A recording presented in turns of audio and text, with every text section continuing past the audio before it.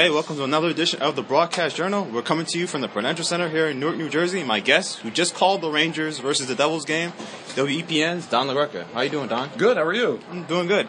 So, let's talk about that game. It was a real exciting back-and-forth game. The Rangers won it in overtime. What are your assessments of the game? Well, there was some things that the Rangers have to clean up. You don't want to blow a 2-0 lead the way that they did, and certainly the way they started the third period wasn't very good, but they've always had the ability to bounce back. That's the great thing about this team, that when they make mistakes, they correct them. When they lose a game, they win the next one, usually. When Mika Zibanejad allows a breakaway the way he did with the play from Palmieri, he's the one that scores the goal. That's what's really great about following this team, is they don't let things fester. When they make mistakes, they find a way to correct them.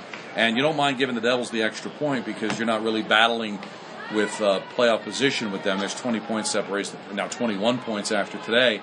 So I think you got to be pretty happy with the performance. They play exciting hockey, and we'll see how they do the final 21 games of the season.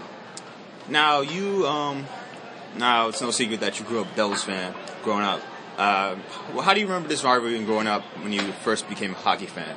Well, you remember it when I first became a hockey fan as very lopsided. I mean, the Devils had their moment in '88 when they went to the conference final and actually beat out the Rangers to make the playoffs that year. But really after that, it was not just the dominance of their fan base, but also they were playing more meaningful games. And yet the Devils had their chance in '94 to kind of steal the thunder, and then they lost that '94 conference final, and then the Rangers were able to slay the Dragon.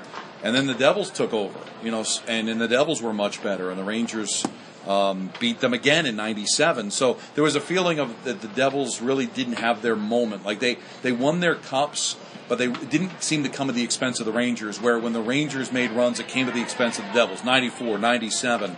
And that didn't turn until 2012 when the Rangers finally lost to the Devils in that conference final series where, you really felt like, hey, we made it to the Stanley Cup final, and it was because we stepped on the Rangers to do it. But it's been a fun rivalry. It's kind of died recently because of the fact that the Devils haven't been very good. But there were times where you really got the blood flowing when you were playing the Rangers. And was there any particular player you grew up was your favorite when you were a Devils fan? Well, it's funny. You probably never even heard of the player. His name was Jim Korn. He was a bruiser that went to Providence College, and Lou Lamoriello used to be at Providence, and he took a chance on Jim, and Jim had played in the league for a while, and he was kind of a goon, but I just liked him. So I was in college, and for a project for school, I needed to interview someone, so I went to the Devils practice to interview Jim Korn, my favorite player. So I see him at practice over in, South Orange. And he said, you got to go, we got something at the Winners Club at the Meadowlands, so meet me over there. I met him over there, and he walked right by me. And I'm like, I can't believe Jim Korn, of all people, blew me off. That was when I was really early in my life, and then Ken Daneyko became the guy that I really loved, the longtime Devil, played here for 20 years, and scored that big goal in 2000 against Dallas, and had his number eventually retired, and I've become friends with him afterwards. But Jim Korn to start, and then Ken Daneyko was the guy that I really fell in love with. So you officially got your start in the radio business by something called Sports Phone, right? Is that correct? Talk to the viewers about that. Not many people might not know what Sports Phone is. A lot of people don't. I mean, especially if you're probably under the age of 30, you're not going to believe. You're used to getting your scores from your phone, but not calling somewhere to get the scores. You had to call 976-1313 to get the scores. I recorded every 10 minutes the scores. And then you'd call up 976-1313 to get the scores. And in the late 80s, early 90s, for me, that was the way you got the scores. We'd be out at a bar someplace, game's not on TV, what's the Yankee score, what's the Rangers score, what's the Knicks score, go to the payphone and call. And that was a great way to get started. It helped me do updates every 10 minutes to get the resonance in my voice. A lot of people worked there. Howie Rose, Michael Kay, Bob Papa, Al Troutwig. I mean, some of the biggest names in sports started out at Sports Phone. It was like working at a small market radio station but not having to leave New York. So people can't figure out that there was a time where you had to call a phone number to get a score, but it started in the 70s. I started there in the early 90s, but it existed and made a lot of money for a long time before beepers and the bottom line at ESPN and, of course, computers came. Now, I remember I watched the Michael Kay show few months back, you talked about how you and Jerry Rico had a TV show. You bought time at a radio station back in the 90s just to get better at radio station. Talk about your memories of doing that. Oh, it was Red Bank, New Jersey. We both split time because how do you get? This is like before the internet, where you can kind of do shows like what you're doing, podcasts. So you got to buy time, and we bought a time at Red Bank. He lived in Hazlet, New Jersey at the time. I was up north, but we both worked overnights at the Fan. So we get off at 6 o'clock in the morning. We drive to Red Bank. We do a show for a couple of hours, get it on tape, and then I'd be able to give it to Mark Chernoff, the program director, distribute it around trying to find a job. And he was fun. He was a Cowboy fan, more of a basketball guy. I was a Giant fan, more of a hockey guy, and we had a lot of fun doing that. But it was a great experience to make that transformation from update guy to host. Now, you said you worked at the Fan, right? That was your from 96 to 2001. So what did you do at the Fan mostly? Updates, mostly. I started out doing updates on the overnights on the weekend.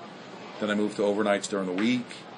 And then I started gradually filling in during the day and during the nighttime hours. And then towards the tail end, I started filling and hosting shows. But for 5 years, I was primarily an update guy. What are your fondest memories of your time working at WFAN? Just the people. I mean, there were so many good people that I worked with. Kyle Casey, Chris Carlin, Jerry Recco, Joe Benigno gave me a great opportunity. Following the Devils when I was working at the Fan, he'd have me come on after games, and I remember, driving around and finding a payphone and calling his show and talking to him about, the Devil, Dallas Stanley Cup Final, or the Devil Avalanche Stanley Cup Final back in the day. Getting to work with Mike and Chris, getting to work with Steve Summers. You got to realize that the Fan was the big leagues to me. I mean, that was the first ever sports radio station. So when they came out in '87, 9 years later for me to start working there was like I got called up to the big leagues. So I just love the whole experience there. And like any place, the people that you work with make it fun. And then when WEPN started, you got a chance to go there, and when did you find out first that WEPN was going to be a reality, and then when did you find out in terms of how I contact somebody in terms of getting a job there? Well, for my last couple of years at the Fan, there were rumors that ESPN was coming to town with a station, so a lot of us that didn't have full-time work there were anxious to get an opportunity to work there. So while I was at the Fan, I was also doing updates through Shadow Traffic, doing sports updates for 1010 Wins and CBS under an assumed name. I was David Andrews, so people wouldn't get confused between my FAN work and my work at Wins. And the person that got me that opportunity was Steve Malzberg, who at the time was working at ABC. And when ESPN came to being, they were out of the ABC studios, obviously all Disney-owned. And Malzberg was the only sports guy, so he said, do you know anybody that would want to do updates or work at this new venture we're doing? And he recommended me. So in September of 2001, I got hired as a full-time update guy and part-time host at ESPN. So what you do before? So what were you doing before the Michael Kay show in terms of WEPN? Everything. I was doing updates during the day. We were mostly network when we first started. So I was doing like local updates. I would do some shows on the weekends, Saturdays and Sundays. Did some shows with Michael and with Wally Matthews and Tom Keegan. So it was kind of a jack of all trades. And then on July 15th, 2002, they put Michael and I together on a show that was 10 to 1 at ESPN. And then in 2005, we moved to afternoon. So that's when my connection with Michael really began full time, was in the summer of 2002.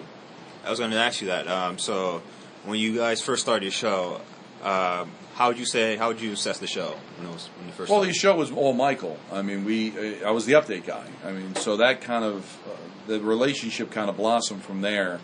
Like a funny story, when Michael and I first started connecting together, was before they made the show official. They had us work together a little bit earlier on of that baseball season, that 2002 baseball season. And I remember they told Michael that while you're at Yankee Stadium, Don LaGreca is going to be at the back of the studio. He's only there in case your line drops, so don't worry about having to talk to him. they told me you're going to get a chance to host with Michael Kay. So the first day, he doesn't talk to me at all. So I'm like, what a jerk. This guy's not talking to me. I'm supposed to be co-hosting with him. Second day, he says, one thing he says to me, he says, so I heard you're a hockey fan. I said, yeah. He says, well, I put harness racing above hockey. I'm like, okay. And then the third day, he asked me to critique the Bobby Knight story that was on ESPN at the time. So I'm like, what a jerk. I've worked 3 days with him. He's barely talking to me. And then we laugh about it afterwards because it was just a lack of communication between the organization and Michael. But so we didn't get off on the greatest of footing. But once we started working together officially on July 15th, gradually he'd bring me in on different subjects. And then over time, it matured into like a co-host. So there was never ever, I think, an official, you are now the co-host of the Michael Kay Show. It kind of grew from there. That's why I give Michael credit. He didn't let his ego get in the way. He allowed me to grow on that show to what it is today. And when did you feel like the show was taking off? Well, I always felt the show was growing. It's tough when you're going up against Mike and Chris. They're an institution. I thought Chris leaving left the door open a little bit. But I really felt that the show really became big once we started to get simulcasted on Yes. It almost seemed like that rite of passage where we took over for Francesa, now we're simulcasted. The show must mean something if it's also on television, and it broadened our audience. There were people. We started it was this February. It's 3 years we've been on Yes, right? So you got to go back to that February of 2014. There were people that watched on Yes who didn't know Michael had a show. I mean, that's the kind of monster that FAN is, and how hard it is to kind of get people to recognize. So I really thought the show really started to blossom when 2 years prior to that, when we went on an FM and had a better signal, and then really exploded once we went on Yes. Now you also do other stuff for WEPN, like you do the pre and post for the Jets. Yes. So talk about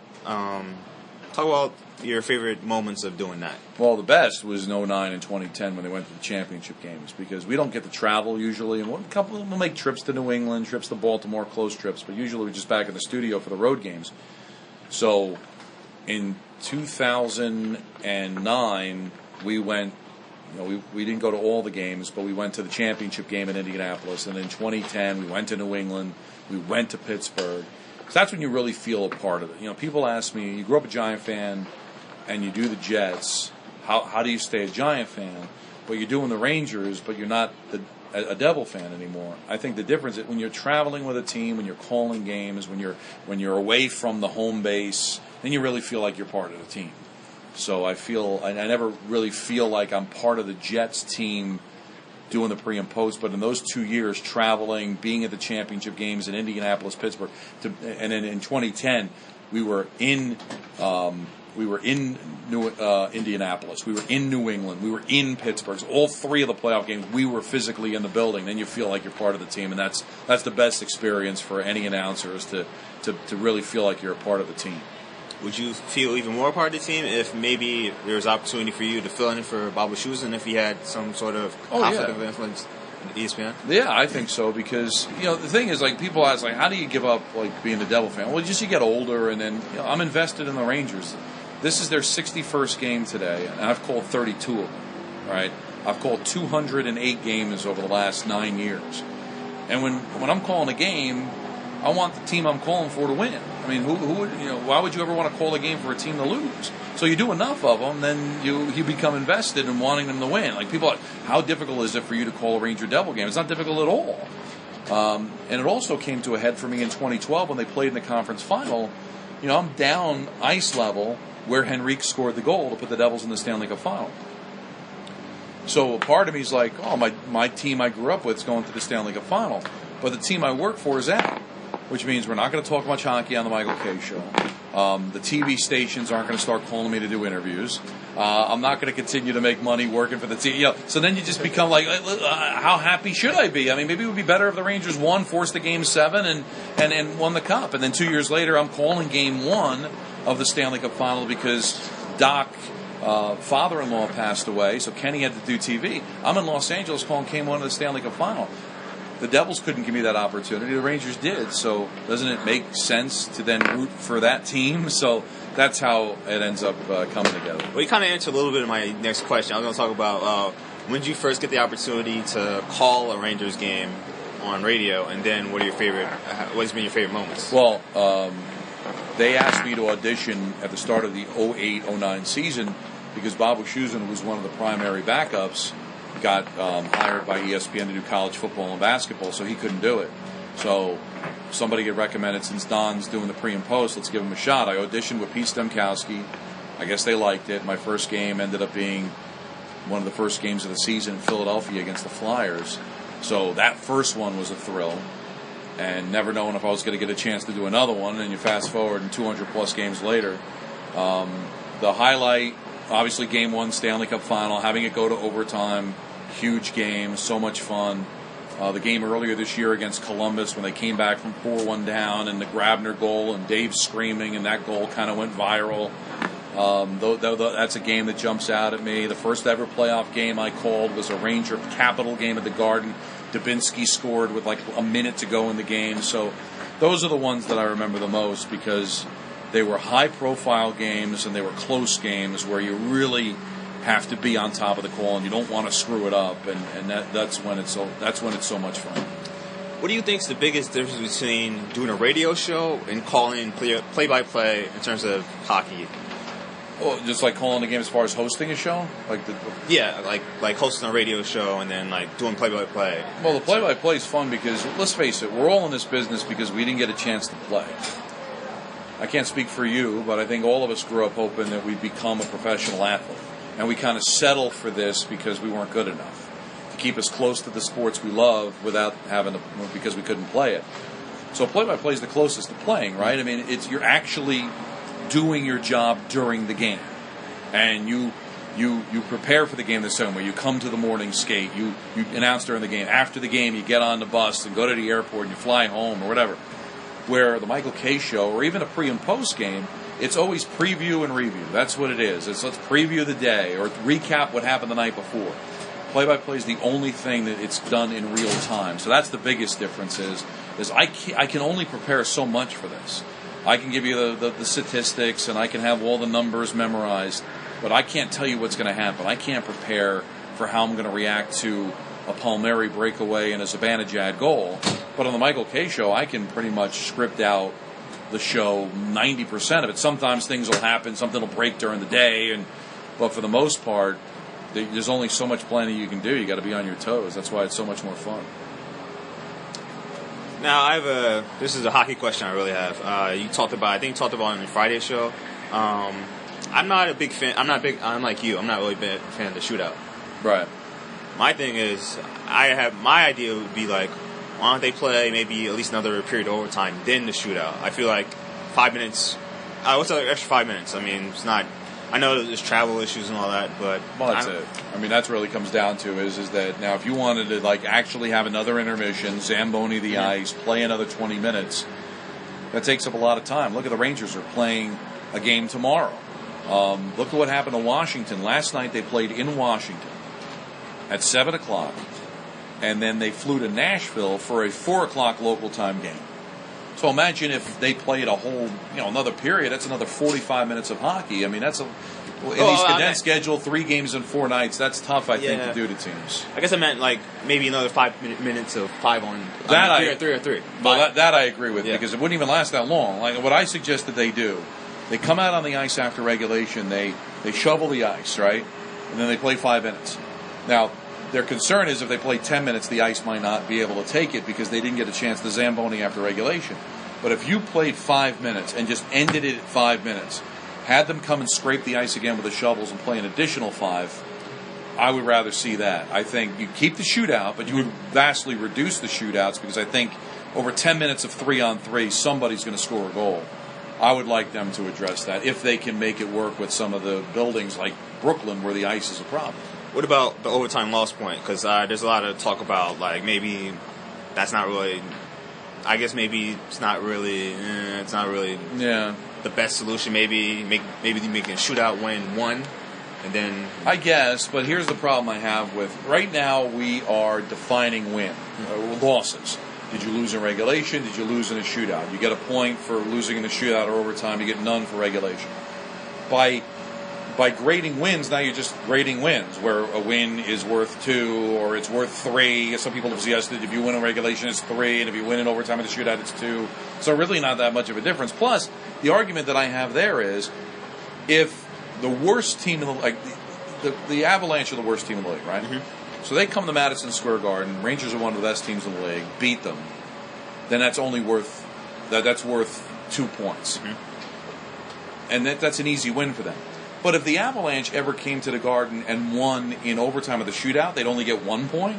I mean only in shootout. I mean, like, shootout, you only get 1 point, but in overtime, you still get 2. Right, but even like the shootout, so they only get 1 point when just beating the Rangers in any way, shape, or form. I hear what you're saying, you only get the 1 point. But then you're giving the team that doesn't win the shootout nothing. Yeah. Is that fair? Yeah. They just played 65 minutes of hockey even, and now they're going to get nothing, and then they're going to have a skills competition to determine who gets the 1 point. So I don't like that either. And I don't like the 3 points either, because then that compromises the way you look at teams. Like for 3 points for a win, there might be a team that has 170 points at the end of the year. From a historic standpoint, that doesn't seem very fair. I guess my last question would be, how do you like to be remembered when it's all said and done in terms of your career? Just somebody that was passionate. The best compliment that I can ever get is that they love listening to me because of my passion, that I haven't lost my fandom, that people get excited when they hear me call a game or when I go on a rant on the Michael Kay Show. I mean, the fact that I can be entertaining and that people enjoy my work, I don't want to ever be looked upon as a guy that they're bored with listening to. So I made my mistakes. They may not agree with my point, but if they said, boy, I love Don. He was really passionate about what he did. That's like the best compliment I can get. All right. That was Don LaGreca here at the Broadcast Journal here at the Penn Center. I hope you listen for another edition of the Broadcast Journal. Thanks, buddy. I hope that worked out. Cool. Good job.